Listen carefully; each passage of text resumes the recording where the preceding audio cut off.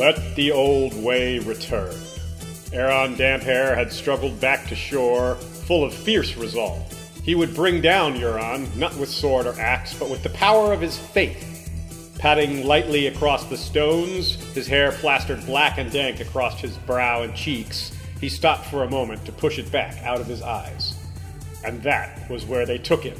The mutes who had been watching him, waiting for him, stalking him through strand and spray. A hand clapped down across his mouth and something hard cracked against the back of his skull. The next time he had opened his eyes, the Damphair found himself fettered in the darkness. Then came the fever and the taste of blood in his mouth as he twisted in the chains. Deep in the bowels of silence. The Forsaken was an unexpected chapter that went in unexpected directions. Rarely in the history of preview A Song of Ice and Fire chapters has so much been revealed, and rarely has so much excitement been generated. Yeah, we've seen preview chapters from characters whom most would consider more important, like Arya, Sansa, and Theon. Even Barristan seems more important than Aeron Greyjoy, really. But in terms of being a witness, well, the Damphair is seeing things we never saw coming, things we didn't think were even possible. And one of the reasons this chapter is so great is that the POV feels the same way. He shares our shock and awe. He didn't see these things coming either. That's a good thing we don't have to share his chains. So welcome back to History of Westeros podcast. This is a really exciting episode we have to bring to you. We wanted to get it out sooner, but hey, it's out now and we're happy about it.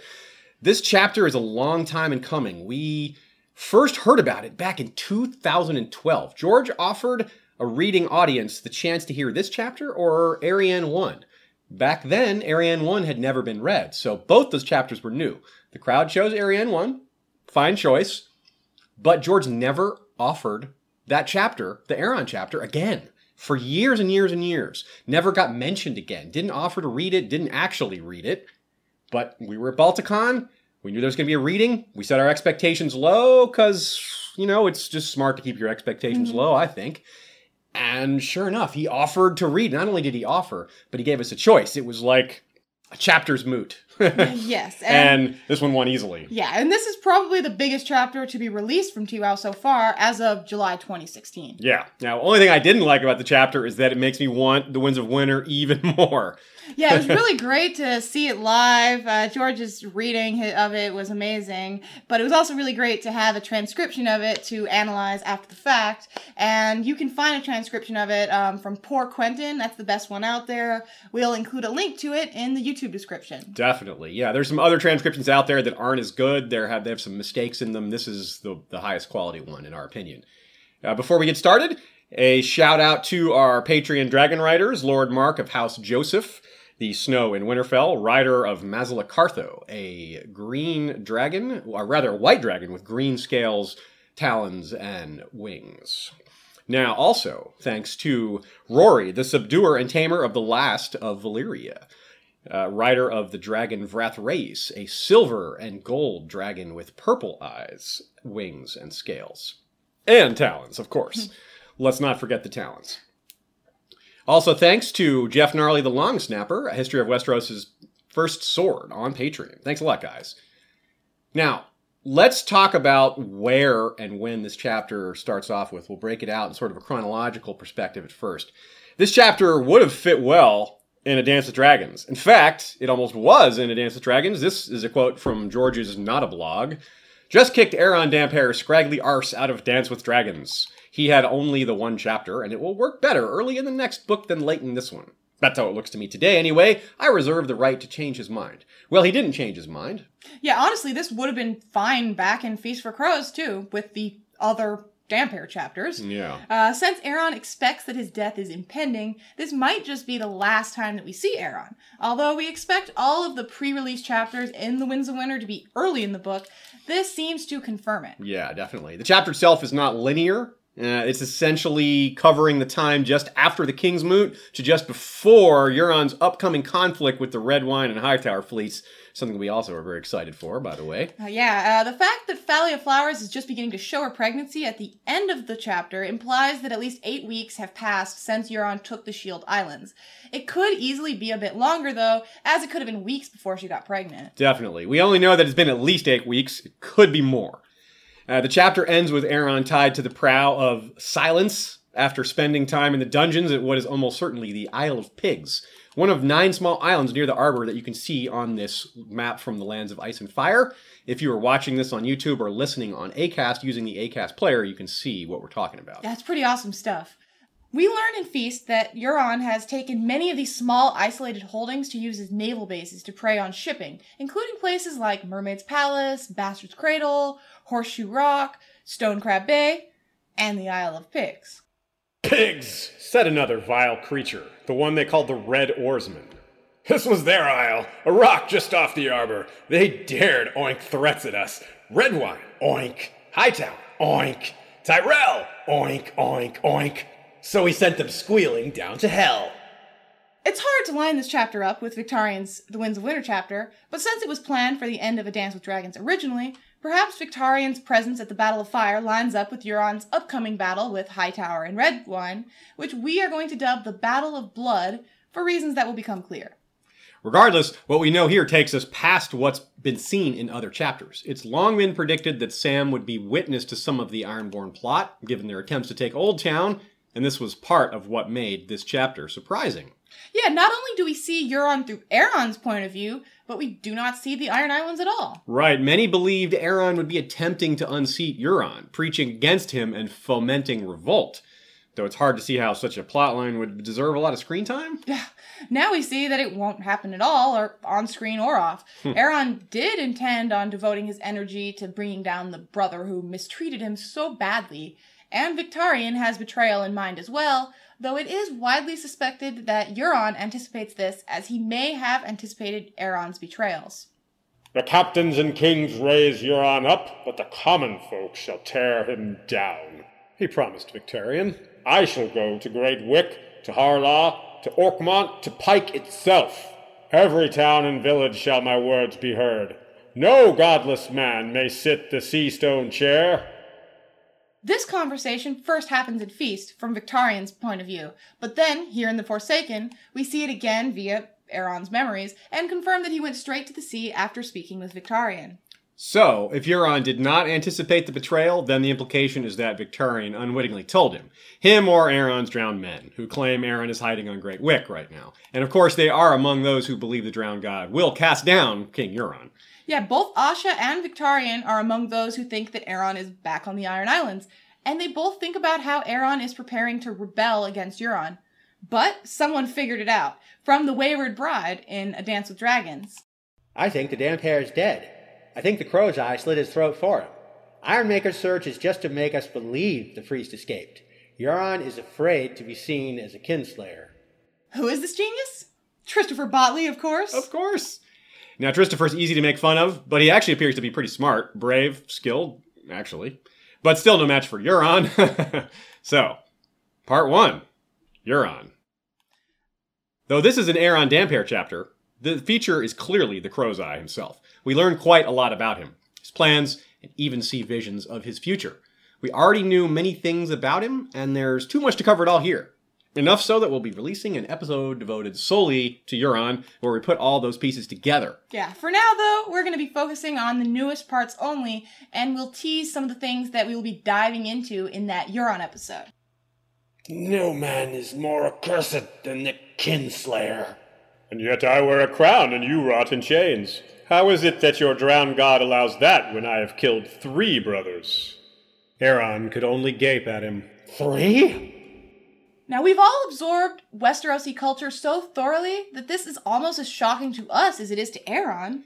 Yeah, there were several moments during the reading where the crowd, ourselves included, couldn't help but react audibly to what George read, and this was one of those moments. I think my eyebrows bumped the ceiling a few times, too. See, a brother killing a brother to take a lordship is one thing. There's a massive reward. Lords in Westeros are like demigods, and Balon was a king. In the Game of Thrones, this is a familiar move. Balon was the 3rd, but you knew that. Yeah, we did know that. Yeah, we did. It's like that line was written for the reader as much as it was for Aeron, really. I could not do the deed myself, but it was my hand that pushed him off the bridge. And that's no surprise, and it confirms what Christopher suspects. That Euron is completely willing to kill his kin.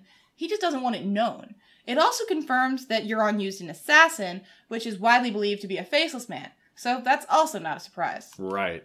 But killing 2 other brothers, and for no tangible gain whatsoever. Wow. That is a big surprise. Aeron freaked out about Euron as king from the get-go, and pretty much no one listened. Now, the more we learn about Euron, the more right Aeron looks. The more fitting his chapter's first name becomes.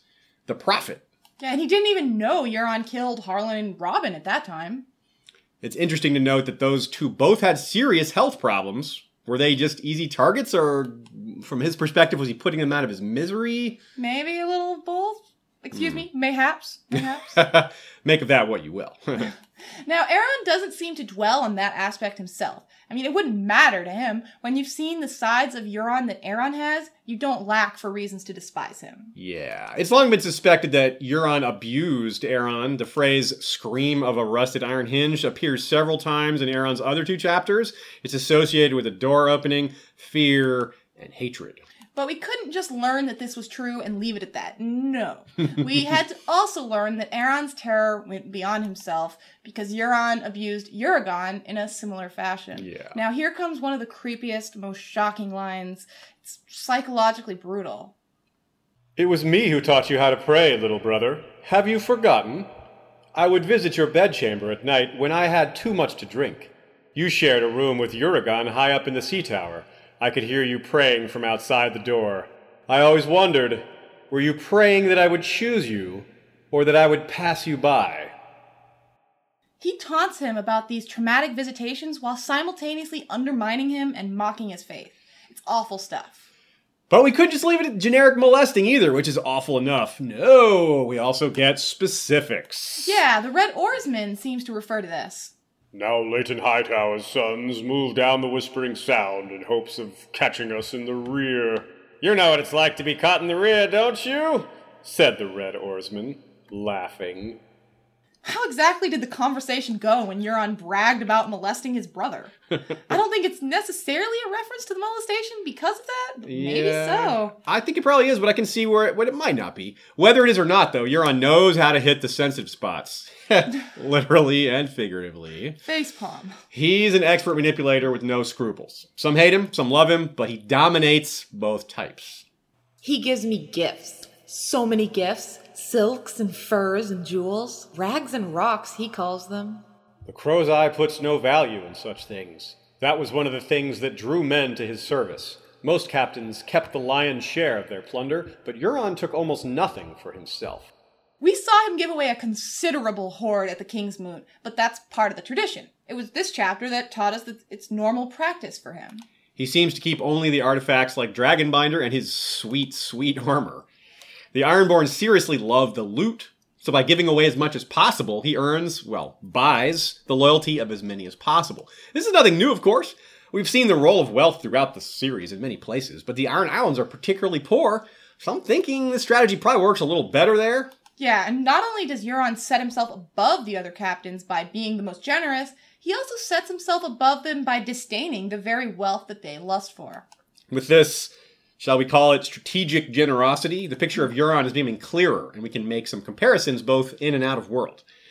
I say Stannis is a bit similar in this regard. He's not a naturally generous man, but Stannis emphasized the importance of winning and keeping the loyalty of the nobility by being open-handed. Overall, though, Stannis and Euron don't really have much else in common. No, that's about... There's one other comparison we can make, maybe. But this chapter really drives home the point that no one in Westeros or Essos is like Euron, really. There's some comparisons we can make, but they only go so far. There's some real-world leaders who were extremely generous, extremely violent, and extremely charismatic we like as parallels to Euron. Attila the Hun, Charles Manson, for example. Those are two really good examples, I think. Attila was also unconcerned with him adorning himself with wealth. He eschewed wealth. He didn't he didn't bling out, basically. And he killed his brother to take control. And then he led his people to conquer farther than they ever had before. Wider and far. He had a great vision. Meanwhile, Manson is one of those people who proves that being crazy doesn't mean that you can't be smart or clever. While he was disgusting and violent, he nonetheless had, and still has, fanatical followers. Yeah, dude's still alive in prison getting attention. It's crazy. But he seemed to believe he was Christ.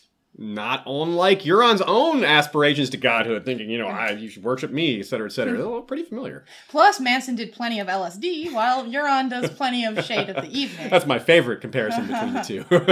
Now, Manson supposedly had an incredible ability to ascertain people's psychological weaknesses to bend them to his will.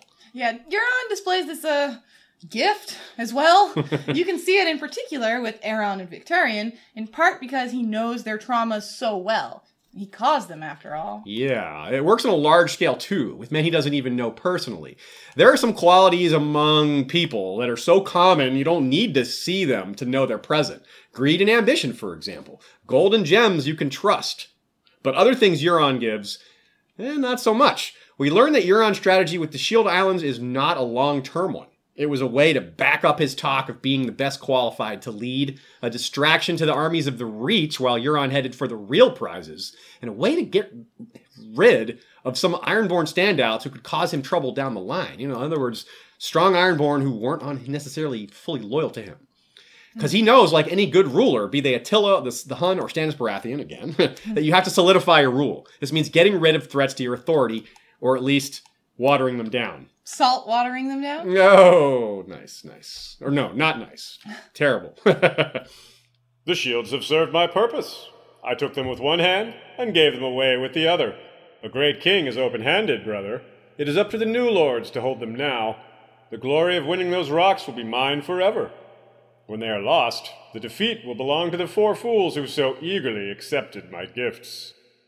Each of these so-called four fools is either a threat to his authority or his claim, or someone important to someone who is a threat to his authority or his claim. Right. He offered them something irresistible, so irresistible that they were unable to perceive the trap. Each of these new lords has very few men, and the Reach has plenty. And Euron doesn't plan to help despite what he says, so...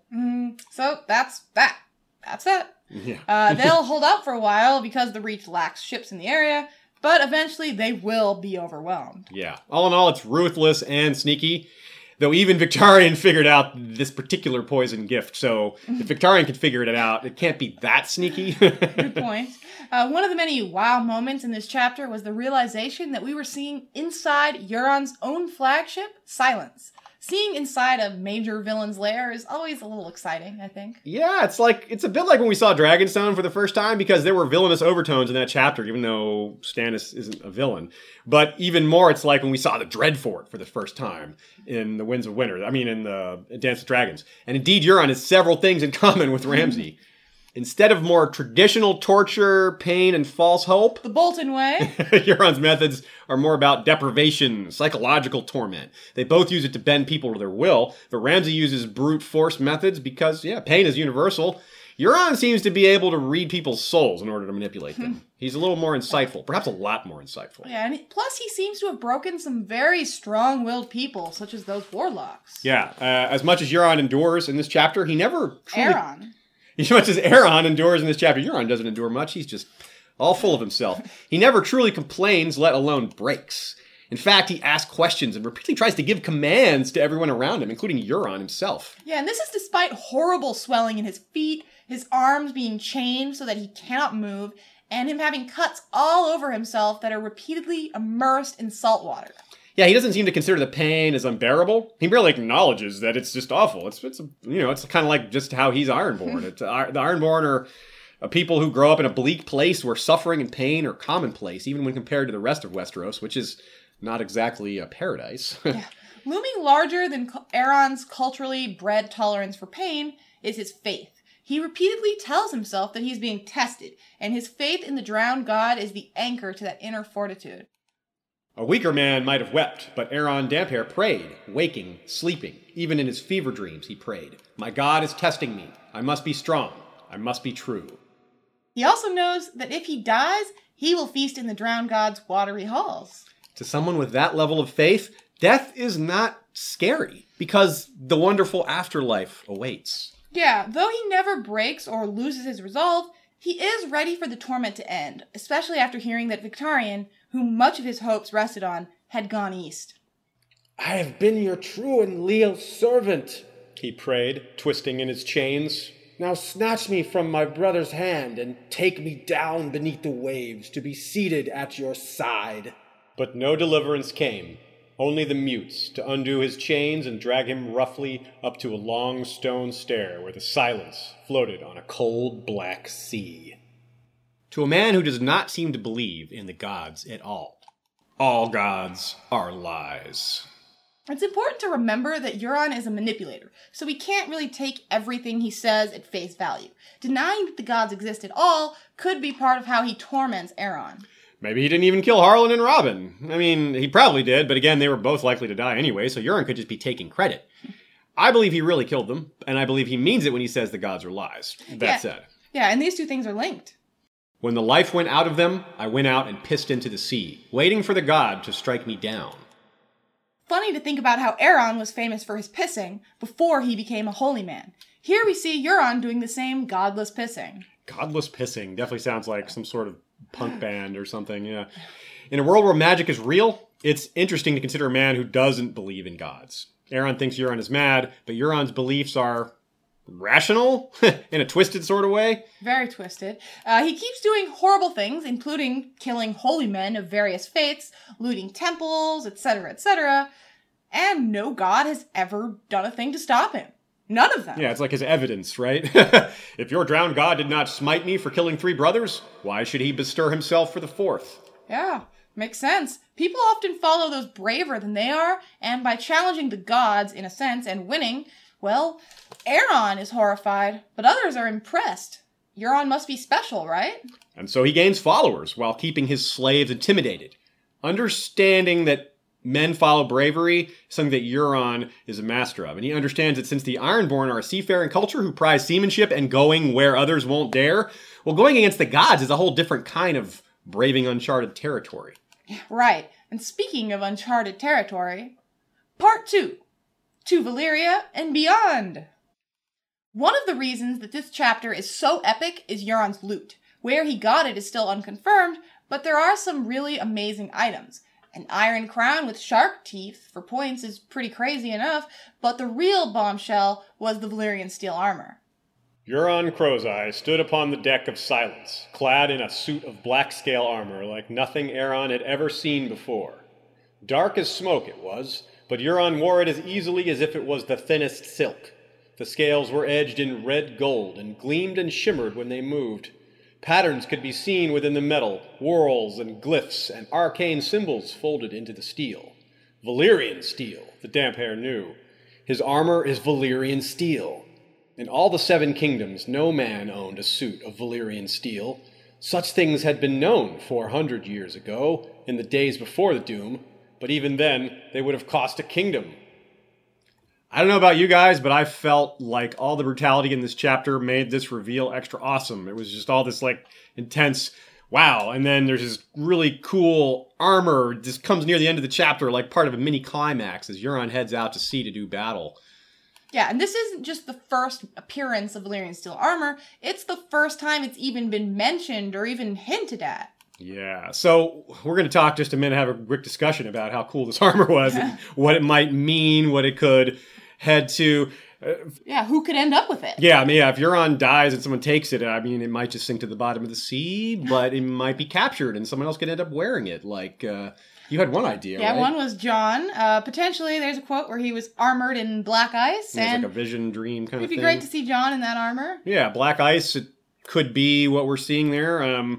It's possible, you know, the properties of this armor are a little more than we think. Obviously, it's light and really hard and thick, probably like Mithril from Lord of the Rings or something like that. Yeah, people keep theorizing that it is fireproof or dragon flame proof, but to me, its lightness and strength seem like enough. And I think there's an interesting potential similarity here in the World of Ice and Fire, as we hear of a historical figure called Balon Blackskin of the Age of Heroes, who wasn't harmed by swords. Right. So there's a few references that could be like a way that history is remembered Valyrian steel armor, but we just don't know. So it's really interesting and it's just really cool. I remember sitting there, I was near Nina Friel from Tumblr and Good Queen Alley on Tumblr and Jeff from Wars and Politics of Ice and Fire, and I was here something like a lawyer, Jim, as well, and it's just like everyone just like exclaimed when this moment happened. We were all looking at each other like, whoa, unbelievable.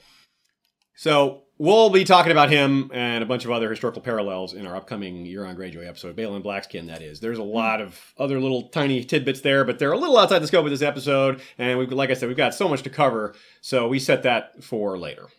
Yeah, this armor didn't just impress all of us in the reading. It also settled a lingering question in Aeron's mind. Euron did not lie. He has been to Valyria. No wonder he was mad. Now, Aeron is convinced now, it seems, but it remains hard to believe in a lot of ways. Yeah, I'm not so sure we should actually be as convinced as he is. Yeah, so do we think that he actually went to Valyria? Aeron's perception has changed, but I'm not sure that ours should. He already claimed to have been there and found Dragonbinder, which is banded in Valyrian steel with Valyrian runes, and one theory is he got it elsewhere, such as from the Warlocks. Well, wherever he got that, he could have gotten this armor, too, and the dragon egg he claims to have had. All this loot could have, Yeah, I think that's likely. Whether he went there and found this loot or stole it from someone else, or both, it is fun to consider this. What other sweet ancient artifacts might Euron have? Yeah, there's maybe some other Valyrian steel items, possibly? Yeah, specifically Lord Celtigar is rumored to own a Valyrian steel axe. Possibly Euron has one of those, or a horn like the one described here in Davos 5, A Storm of Swords. Lord Celtigar had many fine wines that now I am not tasting. A sea eagle he had trained to fly from the wrist, and a magic horn to summon krakens from the deep. Very useful such a horn would be, to pull down Tyroshi and other vexing creatures. It might seem random to bring up the Celtigar loot of all the possibilities, but House Celtigar has the blood of Valyria. That's right. They do. They seem to have migrated alongside the Targaryens just before the Doom. So they brought those items with them, most likely. So those are probably Valyrian artifacts. Now, if we want to stretch the possibilities a little further, perhaps Euron has a glass candle? It's possible. Yeah, it was also an item used in the Freehold, after all. We actually talk about glass candles again later in this episode, too. Yeah, we'll be back to that possibility. And we needed to bring up these items of power relatively early in the episode because their existence, as well as what the heck they can actually do, remains in doubt. So it's good to keep all this in mind as the visions and plans unfold, especially the visions, where there are horns and krakens and dragons as well. We'll get there. Just keep in mind, if you find yourself asking the question, what will Euron do about something or another, X? He might have something entirely unexpected up his Valyrian steel sleeve. That's good. We can only wait on what that might be, though. What we have now are the things that he quite openly tells or shows us that he has. Some of them are presented subtly, others are forced down our throats. When Aeron tried to spit it out, his brother tightened his grip and forced more down his throat. That's it, priest. Gulp it down. The wine of the Warlocks, sweeter than your seawater, with more truth in it than all the gods of earth. Shade of the Evening has several names. Wine of the Warlocks is what non-Warlocks call it quite often, and Evening Shade is a shortened version. This chapter gives us a second point of view who has imbibed this stuff, allowing us to corroborate their experiences, which helps us understand it better. Yeah, to be fair, Dany seems to have had a small glass, while Aeron had more than a large glass forced on him, in an already deprived and weakened state. Still, despite those differences, we should look for similarities in their visions based on the devices and imagery George R. Martin chooses. It could prove quite telling. Hey, actually, it has proved quite telling. We know that already because we were not just reading this episode, off the skin of our noses here. This is not. We didn't just make all this up on the spot. And since we know Euron got his cask of Shade of the Evening from Pyat Pree, and Dany got hers from him as well, they could be drinking from the actual same batch. Yeah. The actual same cask. Victorian also tried this batch, but he spit it out. Yeah, the most obvious comparison first is the taste. First, Daenerys. The first sip tasted like ink and spoiled meat, foul. But when she swallowed, it seemed to come to life within her. She could feel tendrils spreading through her chest, like fingers of fire coiling around her heart. And on her tongue was a taste like honey and anise and cream, like mother's milk and Drogo seed, like red meat and hot blood and molten gold. It was all the taste she had ever known, and none of them. And Aeron. It was thick and viscous, with a taste that seemed to change with every swallow. Now bitter, now sour, now sweet. In both cases, it starts out terrible and becomes pleasant. I guess Victorian just needed to give it a chance. He spat it out too soon. As an aside, this, as we note in our werewood episodes, is extremely similar to Bran's experience with werewood paste. Or Jojen paste, if you prefer. Also, similarly, Evening Shade is made from the inky blue trees seen around the House of the Undying. Essos and Westeros both have similar vision trees, apparently. Yeah. As I said, we talk about this more in our episode on werewoods, and it's really just fascinating stuff if you ever listen to it. Yeah. Now, I don't know if eating lots of werewood paste would turn your lips white and red, or if Jojen paste would make them turn green. But we do know that eventually, if you drink enough Shade of the Evening, your lips turn blue. Yeah, Euron has progressed to this point. Like the Warlocks, it may be a regular thing for him, and maybe even an addiction. Aeron hawked and spat.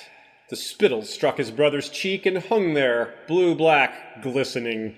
Euron flicked it off his face with a forefinger, then licked the finger clean. Do we have to include that quote? Ugh. Just so gross.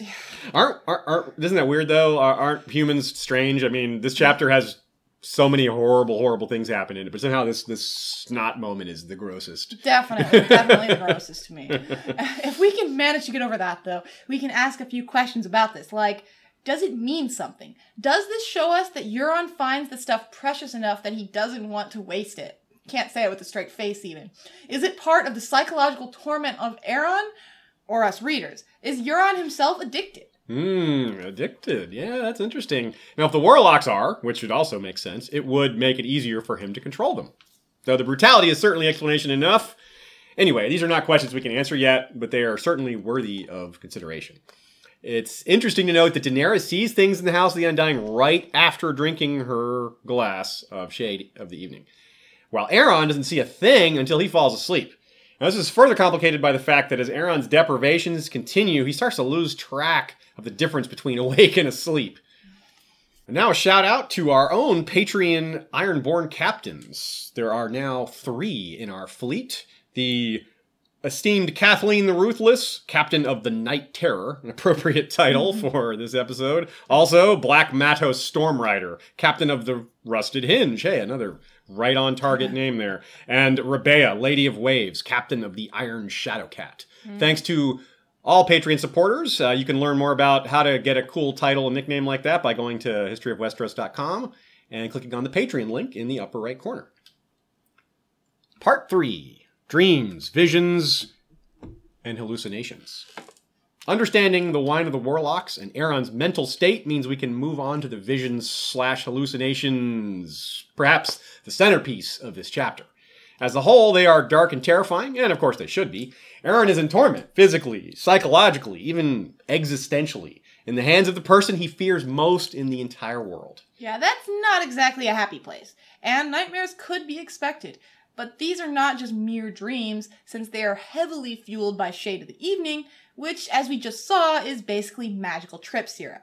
Euron forces his brother to drink it twice during the chapter, and both visions show us amazing and epic and disturbing things. Yeah, these 2 dreams are close together in the chapter, but they are far apart in chronology. The first dream is a bored silence on the way to the Shield Islands before they are conquered. And think about that. And all that time in the Shield Islands chapter, Aeron is in the silence and nobody even knows it. The second is many months later, after the shields are taken and given away, after Euron has been raiding the Arbor and the area around Old Town. So Aeron's lips won't be turning blue anytime soon. But that doesn't mean that the dreams they bring aren't epic. The first one starts with what is arguably, for Aeron anyway, the worst thing possible. One thing that mixes really terribly is psychedelic drugs and horror. If you've heard the term bad trip before, this is that, but turned up to 11. We should expect his dreams to contain visual manifestations of his deepest, darkest fears, mingled with the physical and psychological pains that he's enduring. And when the damp hair slept, sagging in his chains, he heard the creak of a rusted hinge. "Yuri!" he cried.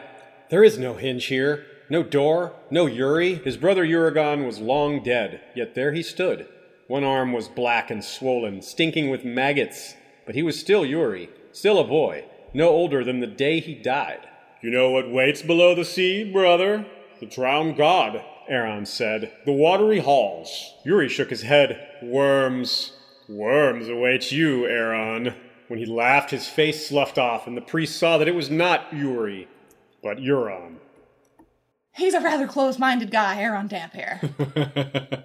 Yeah, zealots don't normally reflect on the possibility that their entire religion is fake. It just doesn't cross their minds. It's a nonsense concept when you believe something so completely and thoroughly. However, as we just saw, Shave of the Evening is supposed to do that sort of thing. It takes your mind to places it wouldn't normally go, removing those same mental barriers you had in place, making the nonsensical seem possible.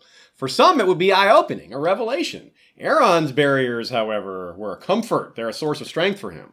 Yeah, now Uragon is the one that Aaron thinks of most when he thinks of death. He was closer to him than to his other brothers, and his death was horrifying and traumatic. But he has always taken solace in the fact, and to him it is indeed a fact, that when he dies, he will be reunited with Yuri in the drowned god's watery halls. But in this dream, there is no paradise, no afterlife, no Yuri, only worms and Euron's laughter. It's unbelievably, soul-crushingly scary, I think. Yeah, I think the only thing keeping him sane, not just here in the belly of the beast, but in general, is his faith. And this vision is showing him that his faith is a lie, that heaven is fake. It's, the worst thing possible. Yeah, again, though, it's magical trip syrup. Sure, we have to account for the overwhelming circumstances of Aaron's situation and his deepest, darkest fears when breaking down his dreams and visions, but we also have to remember that there's real foreshadowing going on during these visions. There are hints of the future of A Song of Ice and Fire in this chapter, and they begin next with Euron's blood eye. Euron, the smiling eye hidden. He showed the world his blood eye now, dark and terrible. His blue eye is called his smiling eye. We knew that already, of course, but apparently his black is called his blood eye, and that's new. Theon described it as shining with malice, but apparently Aaron has a nickname for it. You know you've made it big when both of your eyes have nicknames. Yeah, black and blood. Same as the silence and same as his personal sigil. But back to the vision. Clad head to heel and scale as dark as onyx, he sat upon a mound of blackened skulls as dwarves capered around his feet and a forest burned behind him. Now, the scale as dark as onyx could be the Valyrian steel armor. Which Aaron hadn't seen yet, pray recall, so that does make it prophetic. Yeah, which is the kind of detail that we're trying to hone in on here. Right. A vision of his brother on the Iron Throne may not tell us a lot because Euron's already made it crystal clear that he wants it. The Damphair already knows of this ambition, so him dreaming of it, that makes sense. But if he dreams real story elements that he doesn't have awareness of, like Valyrian steel armor that he hasn't seen yet, then this indicates that this is magic, not nightmare. Or both, yeah. In this case, we could be meant to see a tie to dragons, which would also count for the blackened skulls and burning forest. The burning forest could instead portend doom for the old gods, or portends my inability to speak. Now, skulls are a bit vague, but climbing to power through killing is a pretty simple fit. Now, corsairs and pirates are also known to leave skulls at an uninhabited place called Skull Isle in the Basilisk Isles. Euron could be easily called a corsair or pirate king, and so this could maybe tie in somehow. As for the Dream Dwarfs, we've seen them before and we'll see them again. The again is later in this chapter. The before is here, in A Clash of Kings, Daenerys 4. In one room, a beautiful woman sprawled naked on the floor, while 4 little men crawled over her. They had raddish, pointed faces, and tiny pink hands, like the servitor who had brought her the glass of shade. One was pumping between her thighs, another savaged her breasts, worrying at the nipples with his wet, red mouth, tearing and chewing. Also a shade of the evening vision. Dwarves are always popping up in these. Now, this has commonly been seen as a metaphor for the 5 kings tearing apart Westeros. The woman is Westeros. The 4 dwarves are the kings left after Renly, who is dead by the time Dany had this vision. Yeah, so it could be that we first have Dany, through a shade vision, see Westeros torn apart by kings, only to later have Aeron, through a shade vision, see Westeros torn apart by her, meaning Dany, or her dragons at least, with Euron. The dwarfs capering around his feet, implying he's ruling over them. But again, Euron has just announced to Aaron that he's going to conquer the world with Dragon Queen, etc., etc. This is all stuff he knows. So it's hard to be sure it's prophetic and not just, him imagining the worst. I'd say that we lean towards prophetic, though, right? Yeah, I'd say so. Yeah, I definitely. Maybe not purely 100%, but very strongly. Aaron's future is just a nightmare. Oh, God. Now, here's a line that we wish we had for our episode on the comment. Oh, yeah. The bleeding star bespoke the end, he said to Aaron. These are the last days, when the world shall be broken and remade. A new god shall be born from the graves and charnel pits. This is perhaps a huge line. Charnel pits are basically pits filled with bones, and graves are obviously related or similar. So one might see this as relating to armies of the dead. Is this telling us that Euron knows the others are coming, that a new long night could happen or will happen? Or is it a metaphor for tearing up Westeros in order to rule it, as a conquest would surely involve filling many graves and probably creating a charnel pit or two? Could be both, right? Yeah. He may know the end is coming and plan on taking advantage of the great chaos. That makes sense. Euron may have a greater connection to the others than we think, or at all, or to Bloodraven, or to the Weirwood network. Yeah, in general, there's a lot of magic and mystery surrounding him, which means a lot of theories. These we will discuss in our Euron episode, as they just deal with quite a few chapters, not just this one. We can't fit it all. Yeah, we don't want this episode to get too large. We like big episodes. You guys like big episodes, but gotta draw the line somewhere. Now, some think Euron, of all people, will be the one to bring down the wall. He does have quite an association with horns, after all. Yeah, such as the one that comes next in Aeron's dream, the Dream Horn. Then Euron lifted a great horn to his lips and blew, and dragons and krakens and sphinxes came at his command and bowed before him. Plural. Dragons and krakens and sphinxes. Oh my. Now, my first question is, are these literal or metaphorical or both? Well, looking at them individually, two of them seem at least somewhat straightforward, whether literal or figurative. The first two, starting with dragons. We know Euron is intending to go after Daenerys, a metaphorical dragon, as well as one or more of her literal dragons via Dragonbinder. While it could be that simple, let's not forget that young Griff is out there too. Yeah, as for krakens, the Greyjoy Kraken bowing before him is clear enough. He's certainly dominating his own family and people. I'm getting a little excited because I think there's a chance we'll see a real Kraken in the Winds of Winter. This is really fun. First, think of Lord Celtigar's supposed Kraken horn. Then consider all those priests on prows. We'll get into other possibilities for those priests later, but for now we're going to say that many of them involve spilling blood. Yeah, poor priests. So we have horns and blood as a path to real Krakens. Yeah, we have here from Arianne 1 in the Winds of Winter. And krakens off the broken arm, pulling under crippled galleys, said Valina. The blood draws them to the surface, our maester claims. So with blood, or a horn, or both, this could be how Euron is planning to beat a larger and slower enemy. He knows the area. Right. The seas south of Dorne are where Euron's fleet is set to meet the Red Wine and Hightower fleets, and, from the World of Ice and Fire, the Dorne section, the seas south of Dorne are rife with whirlpools and infested with sharks and kraken. Hell yeah. This could be a lot bigger than a single naval battle, though. He has his eyes set on Old Town, and ruling the seas could be part of the plan, especially if he plans on keeping it. And now this brings us to the third creature bowing to Euron when he blows his dream horn, sphinxes. Now, as you might guess, we scoured the hell out of all the sources for mentions of sphinxes, because unlike dragons or krakens, there's not a lot to go on here, but far from nothing. One of the major hits is Maester Aemon, who says a lot of prophetic / insightful things. It can be hard to tell them apart sometimes, just before his death. From Samwell 4, A Feast for Crows. He spoke of dreams and never named the dreamer, of a glass candle that could not be lit and eggs that would not hatch. He said the Sphinx was the riddle, not the Riddler, whatever that meant. Yeah, whatever that meant indeed. You can say that again. Whatever that meant. I didn't mean it. The fandom has been puzzling over that line for a decade, without much success due to lack of evidence.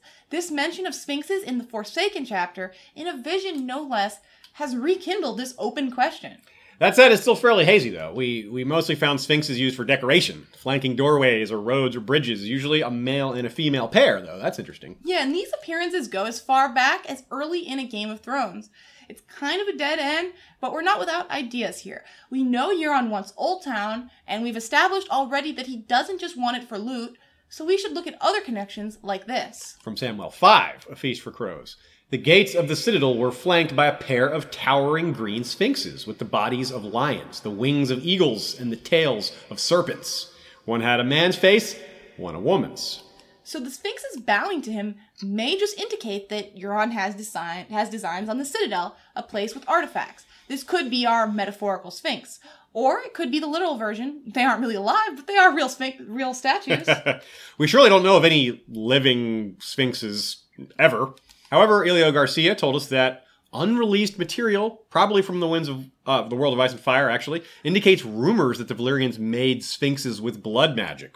Well, that is simultaneously creepy and awesome, a lot like this chapter in general. I don't see Euron making any sphinxes of his own or getting any from elsewhere. Yeah. So let's look at a few more of the metaphorical kind. First, we have a quote that at least gives us an idea of what a sphinx even is, as they vary even in our own real-world myths. This is from the prologue of A Feast for Crows. A sphinx is a bit of this, a bit of that, a human face, the body of a lion, the wings of a hawk. Alaris was the same. His father was a Dornishman, his mother a black-skinned summer islander. His own skin was dark as teak, and like the green marble sphinxes that flanked the citadel's main gate, Alaris had eyes of onyx. Okay, so we do know of one living sphinx, the Red Viper's fourth daughter, Sorella, pretending to be a man named Alaris, which is Sorella backwards. Real sly. Sam doesn't think she has anything to do with the riddle, and we don't see how she would either, despite her identity being a riddle of sorts. However, she is even male and female in a manner of speaking, and as we said, sphinxes are almost always seen in male-female pairs, but still, it's thin right now. Yeah, she could be a red herring. Maybe we'll learn something new about her. And maybe she'll become an important part of Sam's arc in Old Town. You know, we've barely just gotten to know her so far. I hope so. Now here's another quote that stuck out to us from Tyrion 2, A Dance with Dragons. The next evening, they came upon a huge Valyrian sphinx crouched beside the road. It had a dragon's body and a woman's face.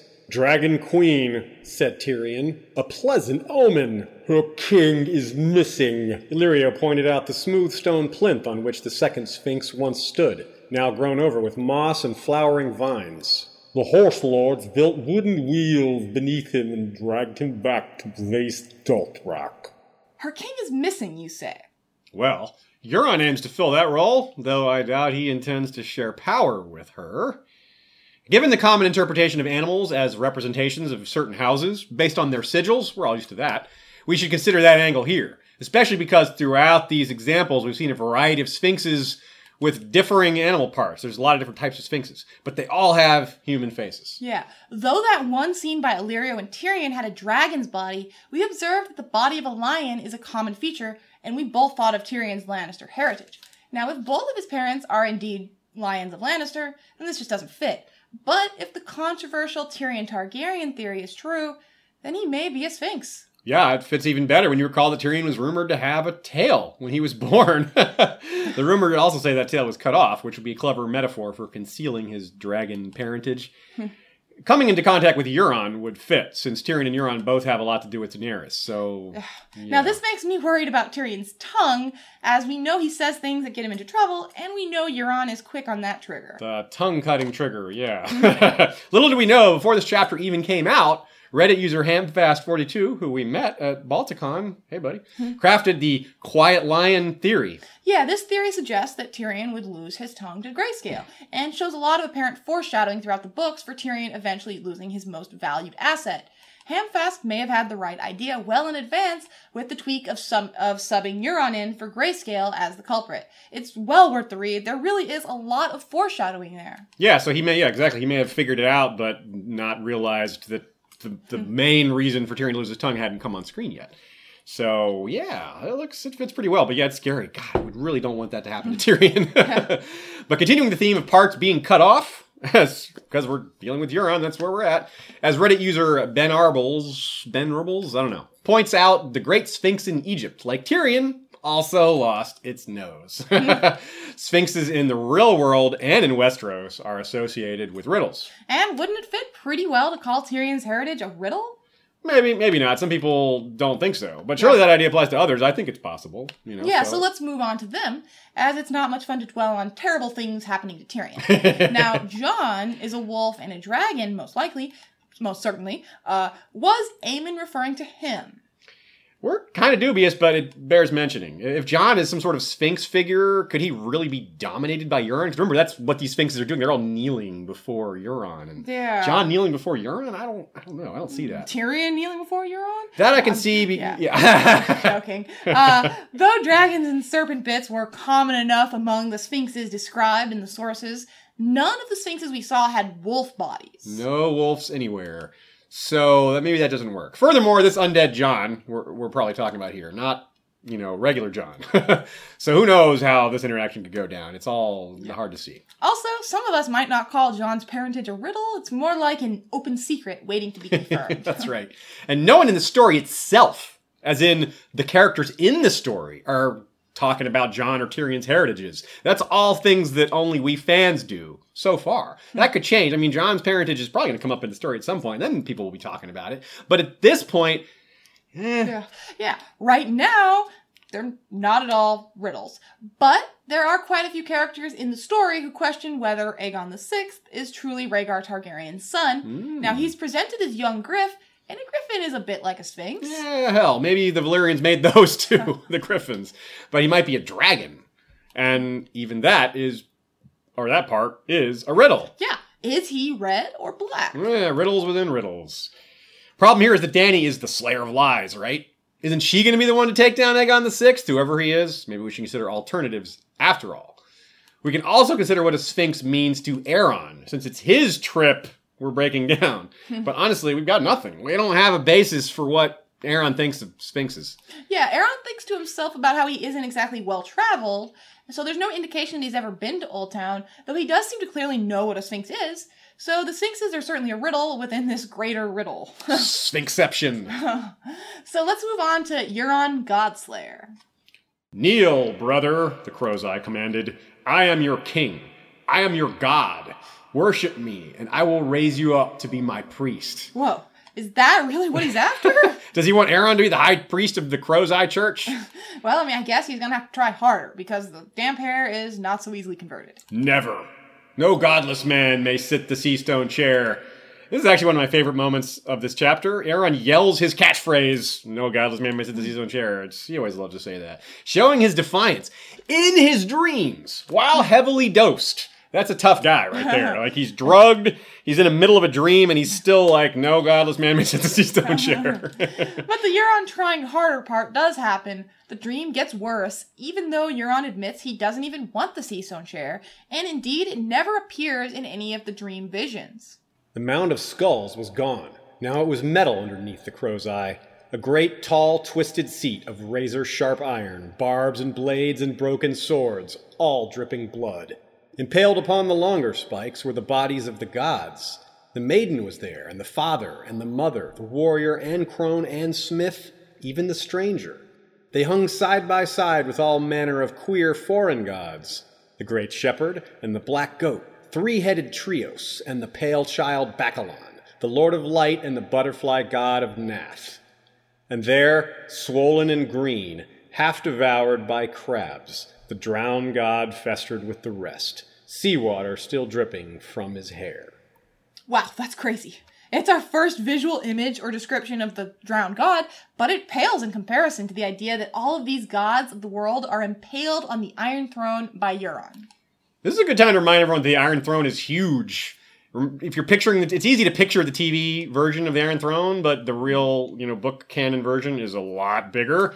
So the point there is that you can fit quite a few gods on it, I would think. The old gods don't appear. No tree is impaled that we can see, but there was that forest burning in the earlier vision. Yeah, now this part of the vision could be an extension of the previous nightmare concept that the drowned god is false. Instead, it's bigger than that. All the gods are false. But it could also be evidence that Aeron is actually seeing the future filtered through that nightmare lens of captivity and deprivation.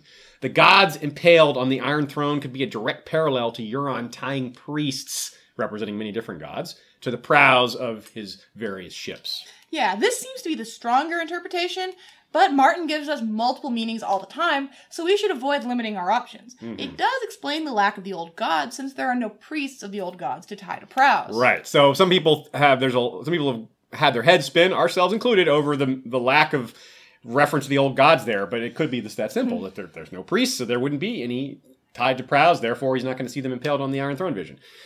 Whatever interpretations turn out to be accurate, it's clear even now that Euron wants no obstacles in binding others to him, not even gods. There are no gods to fear. The only thing to fear is the Crow's Eye. If he defies all the gods, kills their priests, all while suffering no penalty, well, that's making a statement. No one's stopping him. The gods aren't lifting a finger, so... On to the drowned god's will. Aeron awakens from his first set of dreams screaming and pissing himself, but he remains strong, reminding himself that the nightmares were a product of evening shade, and he just goes right back to praying. Yeah, he doesn't see it as prophetic, though he may later if he sees his dreams become reality.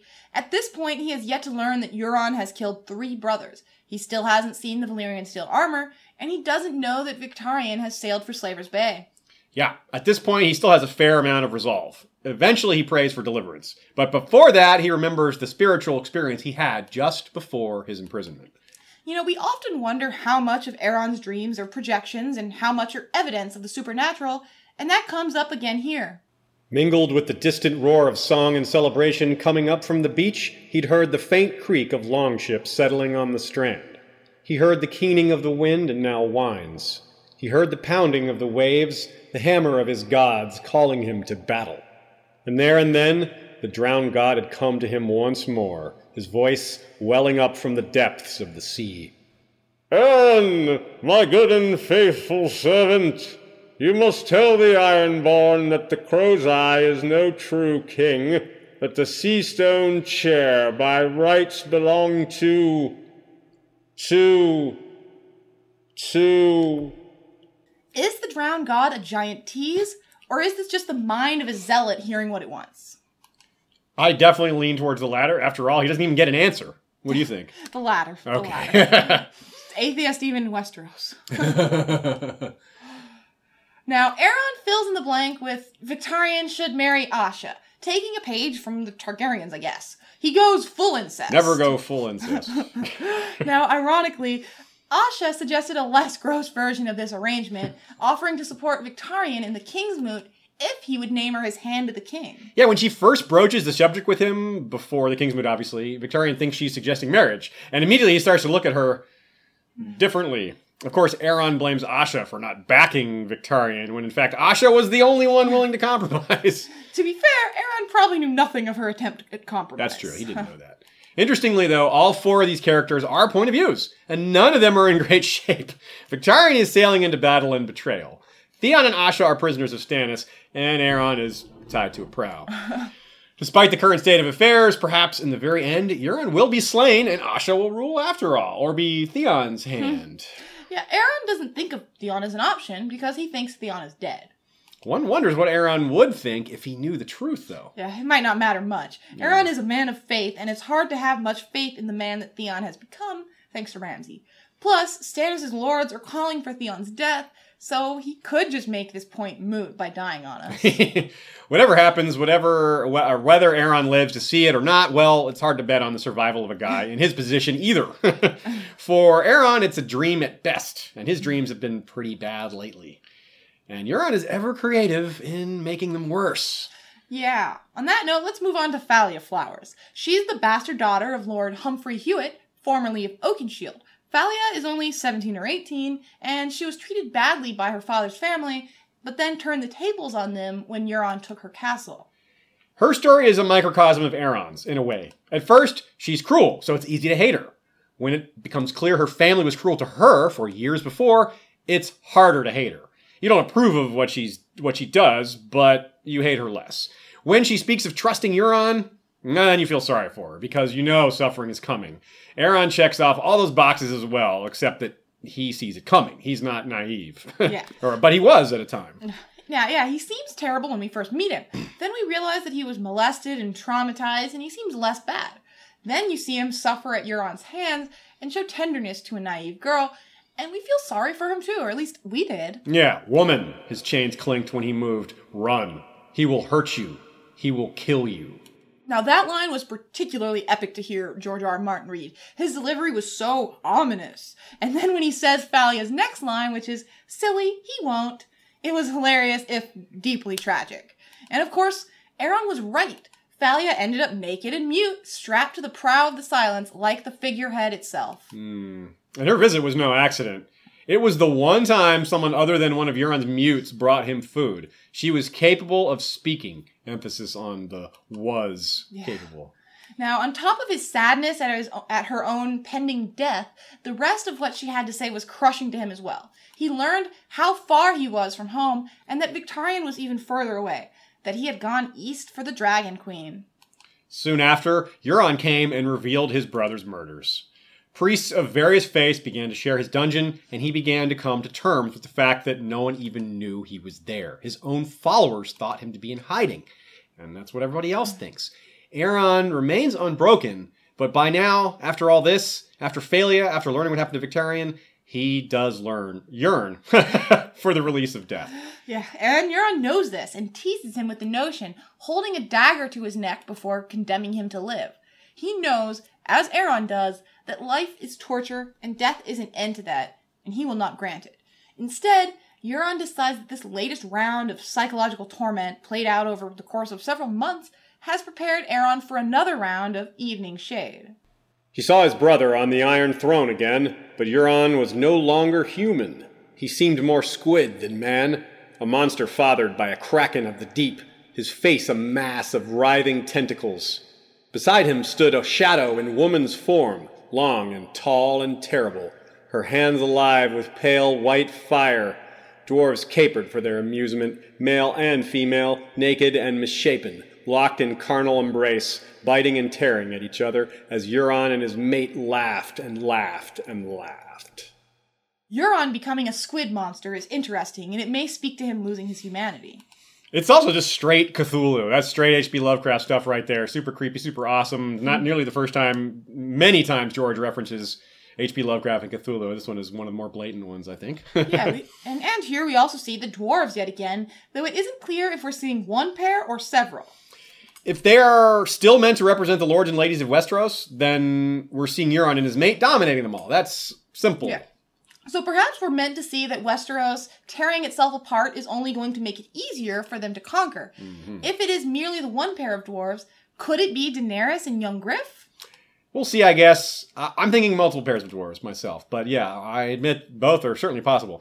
If Dany is one of the dwarves, though, then she can't be the long and tall woman, who frankly stands out as the most in this dream. Speaking of that long and tall woman, user Glass Table Girl, or at Arithmetric, who we met at Balticon, who was awesome, came up with, so we have cold hands north of the wall, and now in Aeron's vision, we have a hot hands for Euron. And I'm pretty sure I'm going to have to go with hot hands for the Shadow Woman. But another name that I've liked for her comes from something like a lawyer of Wars and Politics of Ice and Fire blog, the Apocalypse Maiden. Apocalypse Maiden. This is another good band name, by the way. Oh, yeah. We have these great nicknames taken care of, but it's the identity of this hot hands figure that we want even more. We won't get it, but we can run through some possibilities and make ourselves feel like we're closer to the answer. The answer probably won't come until the Winds of Winter, let's be honest. However, there's a lot of possibilities. Daenerys is the first one and probably the most likely, but by no means a slam dunk. She relates things to the prophecy fear angle a lot from Aeron's perspective. That's an important thing to remember. It may seem out of character for Daenerys to be seen laughing with Euron over a scene of destruction. We know Dany isn't like that. But Aeron doesn't know anything about her at all. And if he's been told that that's who Euron wants to marry, then he may imagine that she's like Euron in a way, or at least he can imagine that he would, have a nightmare like that. It makes sense. Yeah, exactly. It's a nightmare of sorts. He's not exactly going to be seeing the best case scenario. Exactly. And we have the obvious fire imagery with Daenerys. Now here's a quote from A Game of Thrones, Daenerys 9. Ghosts lined the hallway, dressed in the faded raiment of kings. In their hands were swords of pale fire. They had hair of silver and hair of gold, and hair of platinum white, and their eyes were opal and amethyst, tourmaline and jade. It could be more metaphorical, however. Yeah, maybe it refers not to a human, but to a dragon. Viserion. From The Winds of Winter, Tyrion 2. The dragon caught one burning body just as it began to fall, crunching it between his jaws as pale fires ran across his teeth. Viserion is white, dragons are hermaphroditic, so that could be explained why it's a female that we're seeing in the shadow. However, also in Tyrion 2, The Winds of Winter, Rhaegal is circling, and Viserion is in the city. So maybe it's Rhaegal. It's Yeah. hard to tell. Yeah. Another metaphorical choice is Dragonbinder, which has white fire. From the Drowned Man, a feast for crows. And now the glyphs were burning brightly, every line and letter shimmering with white fire. Yeah, interesting stuff. But maybe Hot Hands refers to the Night's Queen. The others have been associated with white fire in John Picassio's Art of Them, which George R. R. Martin has said is one of the most accurate pieces, per Elio Garcia, and there are lots of references to the others as white or pale shadows. Yeah, now Maester Aemon quote, mentions both bleeding stars and white shadows. Why hands, though? The woman standing for the great other is a related idea to Night's Queen. But the problem with both here is that there is no ice or snow in any of the Damphair's visions or dreams. Pale fire in general is kind of a stretch to relate to the others. I know cold can burn like fire. We've heard that concept before, but still, I would think it would be more direct than this. I don't, Yeah. you know. Another suggestion that we've seen a lot is Cersei, but it does seem like it would be green fire in her case. Yeah, wildfire. Now, the dwarf imagery is an interesting thing to look at as well. And that fits in interestingly as well as, you know, how it works with these other things. Yeah, we mentioned it because it might relate to Cersei and her fascination with dwarfs. Yep. But another off-suggested woman is Melisandre. After all, she was red and terrible and red. That's from the prologue of A Clash of Kings. Now, generally, there's just a lot of very obvious fire and shadow imagery related to Melisandre. But the problem there is red doesn't fit. It's pale white fire. Yeah. But Melisandre could still work. Here's another catch. This one from our friend Lucifer Means Lightbringer. John 6 in A Dance with Dragons. The mist rose from her pale flesh, and for a moment it seemed as if pale sorceress flames were playing about her fingers. Hot hands. There you go. The pale fire references extend to R'hllor as well in Davos 6, Storm of Swords. We thank you for the pure white fire of his goodness. There's a couple of references to white fire in association with Melisandre and R'hllor. Melisandre also sees lots of skulls in her point of view chapter visions. She probably sees them in her other visions too, but we only see them close up in her own chapter. This probably doesn't relate to Euron sitting on a pile of skulls in one of the visions, because skulls are really common imagery after all. But still, worth pointing out. Yeah. Also worth pointing out are these other contenders for Hot Hands. Now, Quaithe is associated with shadow and works with pale flames of glass candles, and it's also possible that Hot Hands is a metaphor for the glass candles themselves, alternatively. Right. Quaithe is associated with Karth and the Warlocks. Is Quaithe working against Daenerys? Were her words to Daenerys a trick? Yeah, I've seen an interesting point raised that the people on their way to Daenerys might not necessarily be a threat, especially compared to Euron. Yeah, I mean, that's what Quaithe says. Beware of all of them. And in a prior version of the chapter where that's mentioned, it was released early back in the day. I don't remember exactly when, but that prophecy was written differently. It said Crow and Kraken, and now it says Kraken and Dark Flame. Crow would have been Euron, so she was warning about him in an original version of the vision. But maybe back then, when George wrote it, he planned for Euron to go to her directly. I don't know, but it said Crow and Kraken, which means Victarion and Euron. So it's all very confusing, but it also goes to show that there's a lot of possibilities. Yeah, and the wording in all these visions makes a world of difference. Yeah, just a slight change to the wording could completely change our outlook. Yeah. So another possible connection here might be to the Maiden Maid of Light, who is the mother of the line of emperors of the Great Empire of the Dawn. Euron may parallel the story of the Bloodstone Emperor, especially in consort with Daenerys, who likewise may parallel the Amethyst Empress. More on that whole concept and idea in the Euron episode, as well as in our Great Empire of the Dawn episode coming within the next few months or so. Yeah. Too big of a rabbit hole to get into here. Yeah. One other woman that Euron might interact with is Melora Hightower, the Mad Maid. Maiden's Day is associated with white, and she is rumored to be working with magic, so maybe there's something there. She would be long and tall and terrible due to her home atop the high tower, and Euron is going there. It's true. It definitely could fit. As you may be able to tell by how we ran through these ideas without expressing much confidence in most of them, we were kind of like, it might work. That's kind of how we responded to all of them. So you can see why it's a tough call at this point. We really have gone pretty deep with some of the possibilities that we really don't even think are that strong. But that's partly because we don't want to we're Unbiased. we don't want to be unbiased, and like we said, there could be Slightly biased. slightly biased. This chapter could change too. There could, Yeah. we don't want to just say definitively what we think, only to find the chapter will be a little different later. That said, I do think Daenerys is the strongest possibility. Melisandre would probably be my second choice. I would agree. Maybe switched for me. Okay, you think Melisandre number one? Maybe a little switch. I could see a little that. Interesting concept. But anyways, now that we've looked at the Damp Hair's dreams individually, we should look at them as a whole. Yeah, let's recap them because we really picked them apart and kind of took them line by line. But yeah, we should look at them as a whole. So, Vision 1 starts with the Yuri corpse and the molestation memories, and then Euron turns into Euron. We see Euron on a mound of skulls with dwarves capering and the forest burning. He speaks to Aeron and blows the horn. There are dragons and krakens and sphinxes that come out and bow to him. And then Euron is on the Iron Throne with the gods impaled. Now, the second vision has longships of the Ironborn adrift and burning. Kraken-faced Euron sitting on the Iron Throne. Behind him is the shadow of a woman with more dwarfs capering. Beside him is a woman, a shadow of a woman, more dwarfs capering as Euron and Shadow Woman laugh. There's the drowning dream, where Aeron wakes 3 different times thinking that he's awoken only to find himself still in a dream. It's a dreamception thing. Yeah. I wonder if there's any significance to the waking of 3 times to that number or any at all. But... so it's definitely worth considering. And there's one part of Aaron's second vision that we've saved. We'll get to that in a minute. Looking at all these things in a whole, it's really what I think is going on here is we're seeing that Euron is really a whole new sort of villain. He's like, we see people like Joffrey, we see people like Ramsay. Euron is more of the Act 3 villain, where in order to compete with Daenerys, he's got to be really big deal. I mean, Daenerys is dragons and this massive army. Like, who can compete with her right now? Who is a foil to that? Other than, like, the others themselves with snow and ice and winter.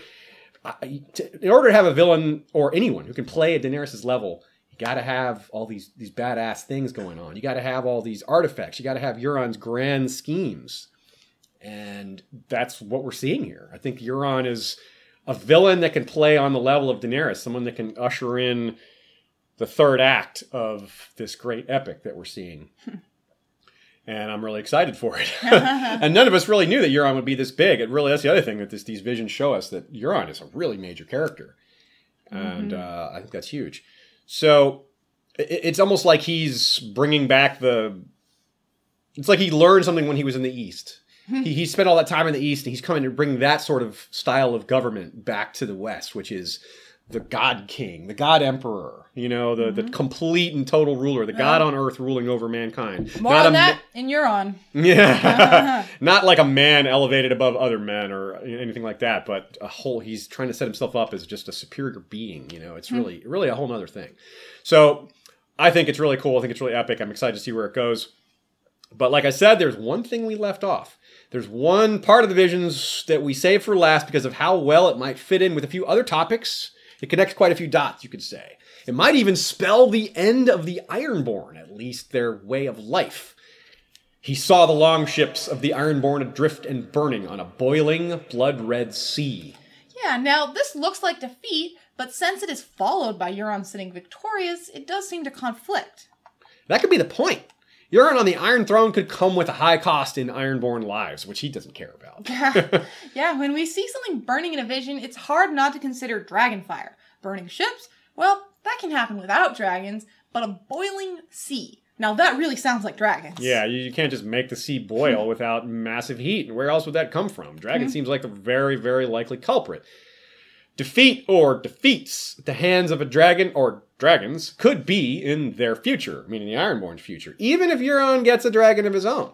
For example, Victarion could lose some ships to Dragonfire at the Battle of Fire. And then he could use some ships. Yeah, then he could use some new ships, yeah. Yeah, now Victarion doing the dangerous work while Euron sits above laughing sounds about right. Yeah, that is what's happening. Euron is kind of a puppet master here, and Victarion is dancing on his strings, even though he dances for no man, according to him. Now, the idea of a blood-red sea. This is really interesting. It appears elsewhere, and look who it connects to. Yeah. Melisandre, A Dance with Dragons. I saw towers by the sea, submerged beneath a black and bloody tide. That is where the heaviest blow will fall. Mel thinks that this means Eastwatch by the sea will be hit the hardest. She's thinking about where the others might attack the wall. And she says this to Jon and others. But she's been wrong quite a few times, as we all know. Yeah, in fact, she even admits to herself that she didn't see Eastwatch. She's been there and knows what it looks like. But she just chalks that up to visions being imperfect. This just shows you why Melisandre, as an aside, why she gets things wrong. She's like, oh, that's Eastwatch. Yeah, that's what it is. It's got to be Eastwatch. We think she's just wrong. The location's wrong. She sees something that isn't there and calls it Eastwatch. But really, it's probably just a different location. Yeah, Black and Bloody could definitely be Euron. His colors are black and red. So, is this instead Old Town that we are seeing? I think so. I definitely think it could be. It's my favorite choice. When Jojen foresaw the Ironborn attack on Winterfell, he doesn't say anything about tides, but he does repeatedly refer to the sea coming and people drowning. It's very similar imagery for the Ironborn coming. Yeah. And then there's this. When Tyrion has his chat with Moqorro in Tyrion 8, A Dance with Dragons. Others seek Daenerys too. Have you seen these others in your fires? He asked, warily. Only their shadows, Moqorro said. One most of all. A tall and twisted thing with one black eye and 10 long arms, sailing on a sea of blood. Mel's vision is less certain, but this one from Moqorro is 100% Euron. There can be no doubt. He has one black eye, and Krakens have 10 arms. And there's that sea of blood again. There's a lot of things that could mean, which is why we've been saving it for the very end. Oh, yeah. Part 4 of Sacrifice and Bait. In his saner moments, Aeron questioned why the Crow's Eye was collecting priests, but he did not think that he would like the answer. I feel the same way, except I think I will like the answer. Partly because we've thought about this a lot, and all the ideas we have are awesome.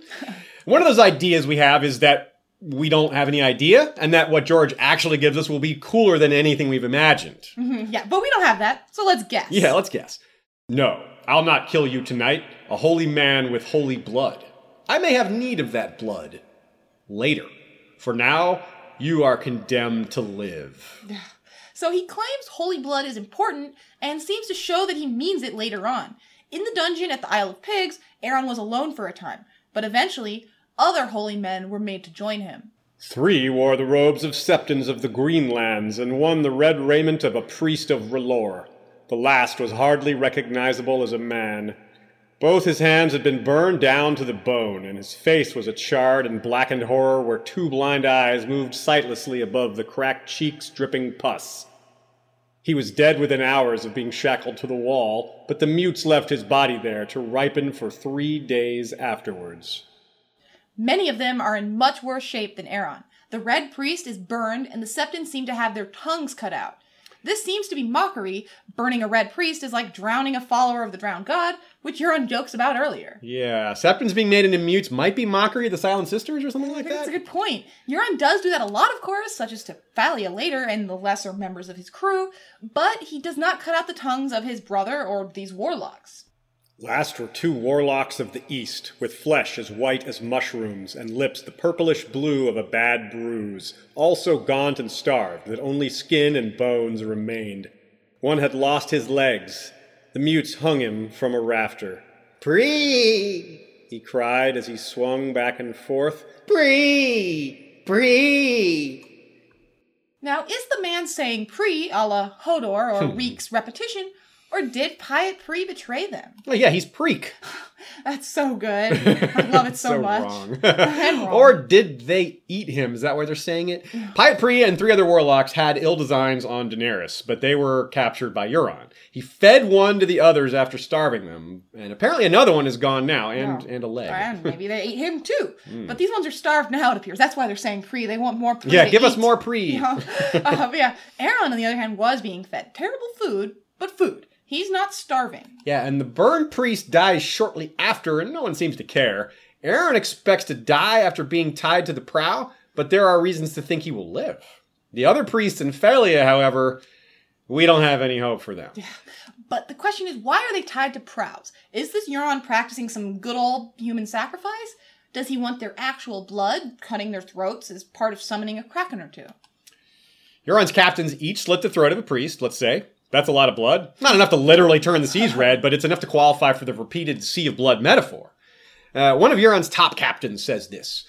Words are wind, but blood is power. We have given thousands to the sea, and he has given us victories. But he's speaking of common blood.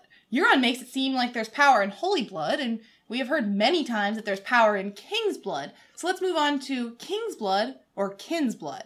It's a bit curious that Phalia and Aeron are tied to the Prow of Silence. It could be that Phalia will die and Aeron will not. Not yet, anyway. Yeah. We all die. Phalia Flowers does have king's blood in her, sort of, via her pregnancy. That's Euron's blood. Yeah, if that matters. If that at all. matters. Yeah, I'm not sure that it does. I tend to be on the doubtful side re king's blood, and I think Aziz is a little doubtful too. Yeah. But I think that being his family definitely makes it a more significant sacrifice, the kin's blood, even with Euron not actually seemingly caring much about his children. Yeah. But let's talk about the potential significance of holy blood. We shouldn't dismiss the idea just because it's not clear what it means. Many priests and priestesses might actually have magical powers. Thus, their blood might be magical and carries greater significance than regular blood, maybe? Yeah. I mean, think of skin changes, for instance. Their blood would certainly be worth more, you would think. I would think so. You would think. Not that priests of R'hllor are skin changers, but the comparison maybe relates. Yeah, I mean, Melisandre is certainly some other being entirely. I mean, her blood is something special, but... Yeah. However, though, we have never seen this applied to priests before. We found no talk of this prior in the series. Yeah, kings, yeah. Holy blood, no. Yeah, we couldn't find any example anywhere else in the series. So this is totally that new. alone is really noteworthy. I still think, or rather hope, that somehow this all leads to a real Kraken. If so, will it have anything to do with the actual holy blood, or will just any blood do? I don't think the Krakens know the difference, but maybe, who knows? They might be magical beings. Maybe Euron simply wants people to think that bringing a Kraken requires priest blood. Yeah. Now, some of these ideas, again, we're going to explore further in the Euron episode. It's just too much for right now. But one of the biggest meta questions that we can ask is, will there be another Aeron Damphair chapter? Does Euron want Aeron alive or dead? Earlier, he says he might have need of his blood, but he also says, Kill my own little brother, blood of my blood, born of the loins of Quelon Greyjoy, and who would share my triumphs? Victory is sweeter with a loved one by your side. Is this taunting, or, I mean, it's just hard to tell. Euron is just, he's playing all these games with his brother, and he's not an honest guy. Here's something that stuck out to us, though. Worship me, and I will raise you up to be my priest. Now, Euron knows how hard he's been on Aeron his whole life, and I think he recognizes his brother's immense inner strength and stubbornness. Euron's experience at breaking people. So he might be slightly impressed by the fact that he's broken all these other guys and hasn't broken his brother. Maybe that's what he's aiming for. Just as he's kind of taken Victarion and manipulated him and made use of his seamanship, bravery, skill in battle, sending him out on a dangerous voyage. He maybe wants Aeron's resolve and charisma on his side. With everything, wherever Euron perceives usefulness, he enslaves it. Yeah. Now, also, though Aeron is treated terribly, he is treated better than the other holy men. He hasn't been burned or starved or mutilated. It's also doubtful that Euron is feeding the other shit at evening, whether that's better or worse, we don't know. But the best evidence might come from George R.R. Martin's live journal, where a fan named Rasmus B. Wayne asked him, with the use of the word the, are you implying that there will be only one Damphair chapter in Winds? Martin wrote a single word reply, no. He's not saying he won't die, he's just saying he's not implying he will.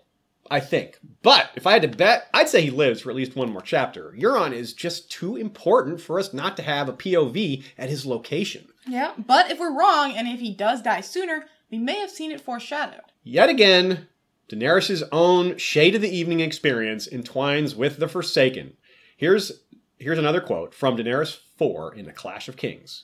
Her silver was trotting through the grass to a darkling stream beneath a sea of stars. A corpse stood at the prow of a ship, eyes bright in his dead face, gray lips smiling sadly. A blue flower grew from a chink in a wall of ice and filled the air with sweetness. Mother of dragons, bride of fire. This is part of the marriage segment of the prophecy.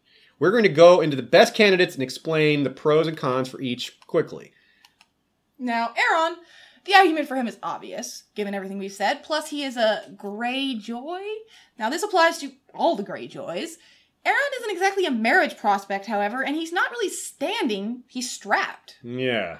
Grey lips smiling sadly is where we get the Greyjoy idea. That's been tossed around for years, and it's funny how, well, it's so many different Ironborn seem to qualify for this at least a little bit. So Euron is also possible. The use of the word corpse has interesting implications, and he is a marriage prospect for Dany. Not one she wants, but I guess we can call him a prospect of sorts. Another Greyjoy contender is Victarion. Remember the weird moment in his final chapter in Dance where it actually changes away from his POV to a narrator sort of situation. You can find more on that in our Hellhorn episode. Yeah, we talk about that at length there. So maybe the idea of a corpse fits Victarion better. He is also a marriage prospect in his mind, also not to Dany's awareness. John Connington is a very strong possibility. The only possibility we have that isn't a Greyjoy. Theon is also a possibility, but he's probably the least likely of the Greyjoys. Doesn't relate to any marriage or prows of ships, or he's quite landlocked. Yeah. And John Connington, of course, relates to marriage in that he has young Griff. Definitely. A little stretch, but interesting. Move on to our outro. Indeed. Now, this chapter is incredible, but it's also really dark. So dark that some of the jokes may have gotten past you. But we have heightened detection abilities when it comes to hidden humor, especially puns. I left the islands in the hands of old Eric Ironmaker and sealed his loyalty with the hand of our sweet Asha. Now, what's the joke, you say? He literally sealed it. Now, from The Wayward Bride, A Dance with Dragons, Tris Botley said that the Crow's Eye had used a seal to stand in for her at her wedding. So I guess we should have added, has a sense of humor to the Euron section. Sealed his loyalty with a seal. Yep. Jesus. Really good. Another sneaky pun comes from Phalia Flowers, who is so besotted with Euron, that she said to crow her words at Euron. It's like she's parroting, but it's a different bird. Yeah. Also, crowing. Also funny here is that Martin just can't keep from food references, writing shapeless things as big as hams. to describe his swollen feet, yeah. Not appetizing as hams, though. Yeah, no one's going to be eating ham for a few days after hearing that. Also, there's, if I had the tongue of every man who cursed me, I could make a cloak of them. That's Euron speaking, of course, but dude, you already have enough tongues to make cloaks without people cursing at you. You just do that. You just cut tongues cloak. out. Yeah. Cloak tongue. Yeah, now Martin mentioned that he might change things. There's quite a few mistakes that he surely noticed as well. For example, the most obvious one was Uragon was written as Urathon throughout it, as in Urathon Nightwalker, so let the Urathon Nightwalker theories reign. Yeah, we were all looking at each other funny during the reading, like, that's not Urathon, No, it's Uragon. no. We all knew. But it was funny to hear, like, wait, Urathon, what's going on here? There's also one of my go-to examples for chapters being pre-released and then changed. The biggest thing that was changed from any of these chapters that I'm aware of was during the A Dance with Dragons Tyrion Illyrio scenes, which span two different chapters of them on the road. The earlier version of this chapter, Tyrion overhears the word sword when Illyrio is speaking to either Halden or Duck.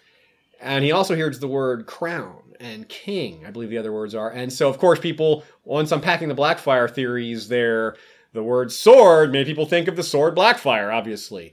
But taking that reference out obviously changed the information in that chapter a lot. Of course, us being aware of the mention of sword still makes us think that.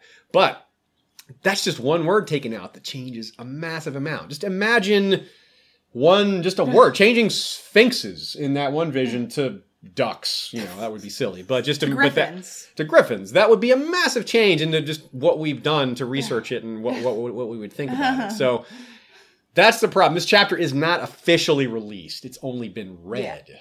Yeah.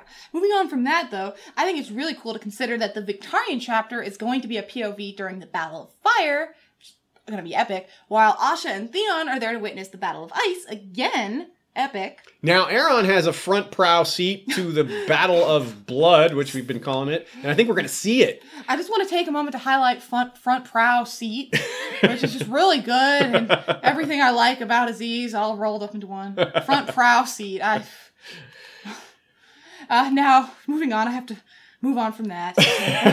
Now, as hard as that is. As hard as that is, even if we don't see this front prow seat, we should be seeing a lot fewer people complain that the Ironborn are pointless or boring. Yeah, look at that. I mean, all these Ironborn chapters have the coolest things happening. Whether the Ironborn are relevant to what's happening or not, they're the best witnesses right now. It used to be, it's funny, we started off with like a bunch of Stark point of views. And now we have more Ironborn point of views than anything. Like, by far, you know? I mean, there's like 4 or 5 of them now, and it's like a third of all the POVs are Ironborn now. It's kind of strange, but, you know. They even took up a huge amount of the World of Ice and Fire. They took up the largest section, besides Targaryens. It's all starting to make more sense. George has always had these big plans for the Ironborn, and now we're starting to see that the Ironborn weren't just bolted on. They've been a big part of this the whole time. It's just that they didn't have nearly as much to do in the first 2 acts of the story. We're moving on to Act 3, the final 2 or 3 books, whatever it's going to turn out being. And the Ironborn are clearly going to be a big part of that. So let's go to our final thoughts. He's not Jaime, Aaron. This wasn't a redemption. The Damphair is still a bad dude. You know, we don't like him. Nonetheless, we did feel sorry for him. Yeah, whatever he is now, he definitely didn't deserve childhood trauma, and being force-fed magical hallucinogens is not justice. Yeah, even horrible people often have reasons for being horrible. It makes them compelling and sympathetic without absolving them of their actions. I don't think Aaron's a good guy. I don't think the terrible things he's done in his life are justified because he was traumatized as a kid, but it makes things more nuanced. It's not just like, oh, he's a horrible person, he deserves to die. No one deserves what Aaron has gone through.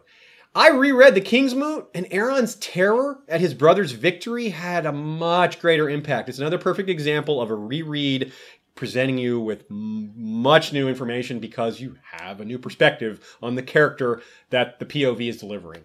The powerlessness that Aaron feels when thinking about Euron, it was so great. And then Euron becomes king almost out of nowhere. I mean, damn, that's just soul-crushing. Yeah. Now, Aeron was the runt of his Greyjoy generation, the youngest of his brothers to survive childhood, just like Theon. And this has implications. Theon and Aeron both have memories of cruel older brothers. In a culture that thrives via preying on the weak, Ironborn older brothers going after their younger siblings is surely as common as fishing. I mean, it's common in the real world, even. Yeah. Now, the younger siblings are expected to fight back to rise again, harder and stronger. We've all seen the big bully brother who always wins is finally beaten by the little brother feel-good story. Well, that's not what this is. George fed that trope shade of the evening.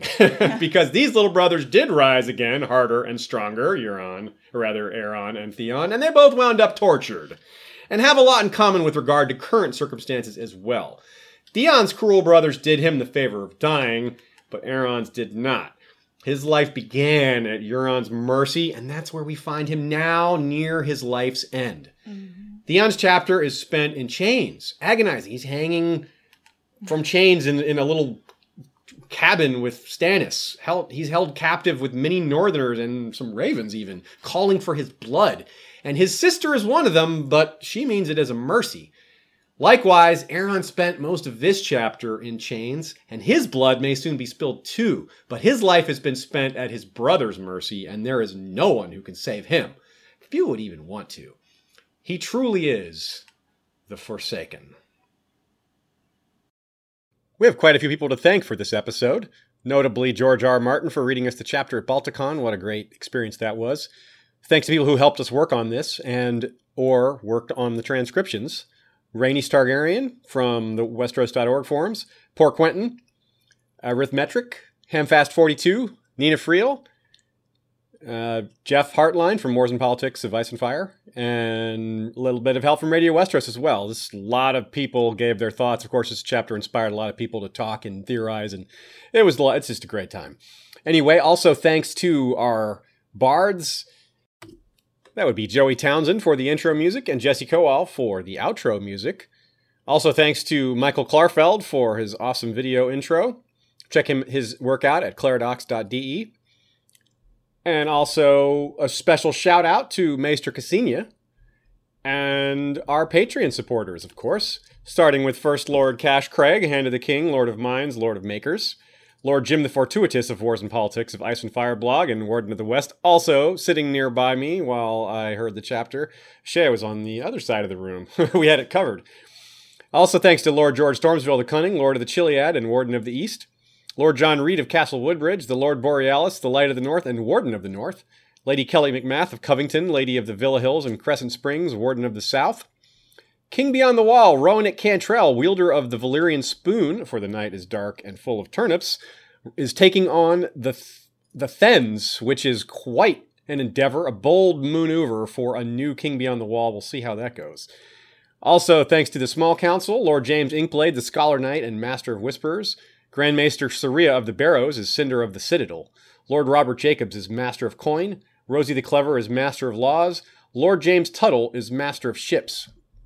For lords and ladies in their castles, we start with a special shout-out for the great Lord Vladimir the Audacious of Castle Naki. Please raise a glass of Arver gold to his legacy. He has passed, establishing a great dynasty of his daughters, Lady Direliz the Alpha Patron, Lady Lily the Decorator, and Lady Rose the Steady. Also his grandchildren, lordlings and ladies, Dylan, Nikki, Ashley, Sean, Michael, Jason, Alice, and Spencer, and the littlest lords, his great-grandsons Logan 1 and Logan 2. Also, Lord Dan of the Red Mountains and Castle Great Bell, Breaker of the Second Stone, Lord Skip of the Veldt, Lord of Castle Ganges, Kebeth the Unfrozen, Lord of the Bricks and Castle Crimson Light. Mary Meg is Lady of the Bloody Stepstones, Gregor the Toasty is Lord of the Breadfort, Alicia Everlasting of the Greenblood is Lady of Desert Rose, Jeffrey the Unflinching is Lord of Sand Lake, Lord Greybay is of the Queen City, Lord Ryan is of Castle Stonegate and Guardian of the Rocky Mountain Pass, Lord Garin de Haviland is of Devil's Hand Keep, Lord Brandon Slate is the Norse Hammer and Harbinger of the Old Gods. Lady Bram is Light of Winter's Garden, Beacon of the Northwest. Ashlyn Winter is the Hawk's Eye and Lady of Castle Skyfall. Lady Mikkel of Moonacre is the leader of the Werewood Protectorate Alliance. Lady Cachon Volant is of Swine Harbor. Lord Barone of Hillcrest is Lord of the Halls and wielder of the Valyrian Steel Machete Everglazed. Lord Alistair Whitaker is Lord of the Dawnhold. King's Justice is Sir Troy the Steady, wielder of the Valyrian Steel Blade Fate. The History of Westeros Kingsguard is commanded by Lord Commander Dubbington, the Red Bear. And last but not least is the History of Westeros Night's Watch, commanded by Lord Commander George the Golden, as well as First Ranger Fabian Flowers, the Bastard of Greenshield, First Builder Lyanna Kelly, the Lady of Steelhold, and First Builder Patchface of Motley Wisdom. Thanks to everyone else who supported the show in a variety of ways. You can certainly leave us a review on iTunes or like and subscribe to us on iTunes and Facebook and YouTube and all the different places that that you might think we would appear. We probably do. And we will be back soon with another episode. Keep an eye out for that. And until next time, Valar Morghulis.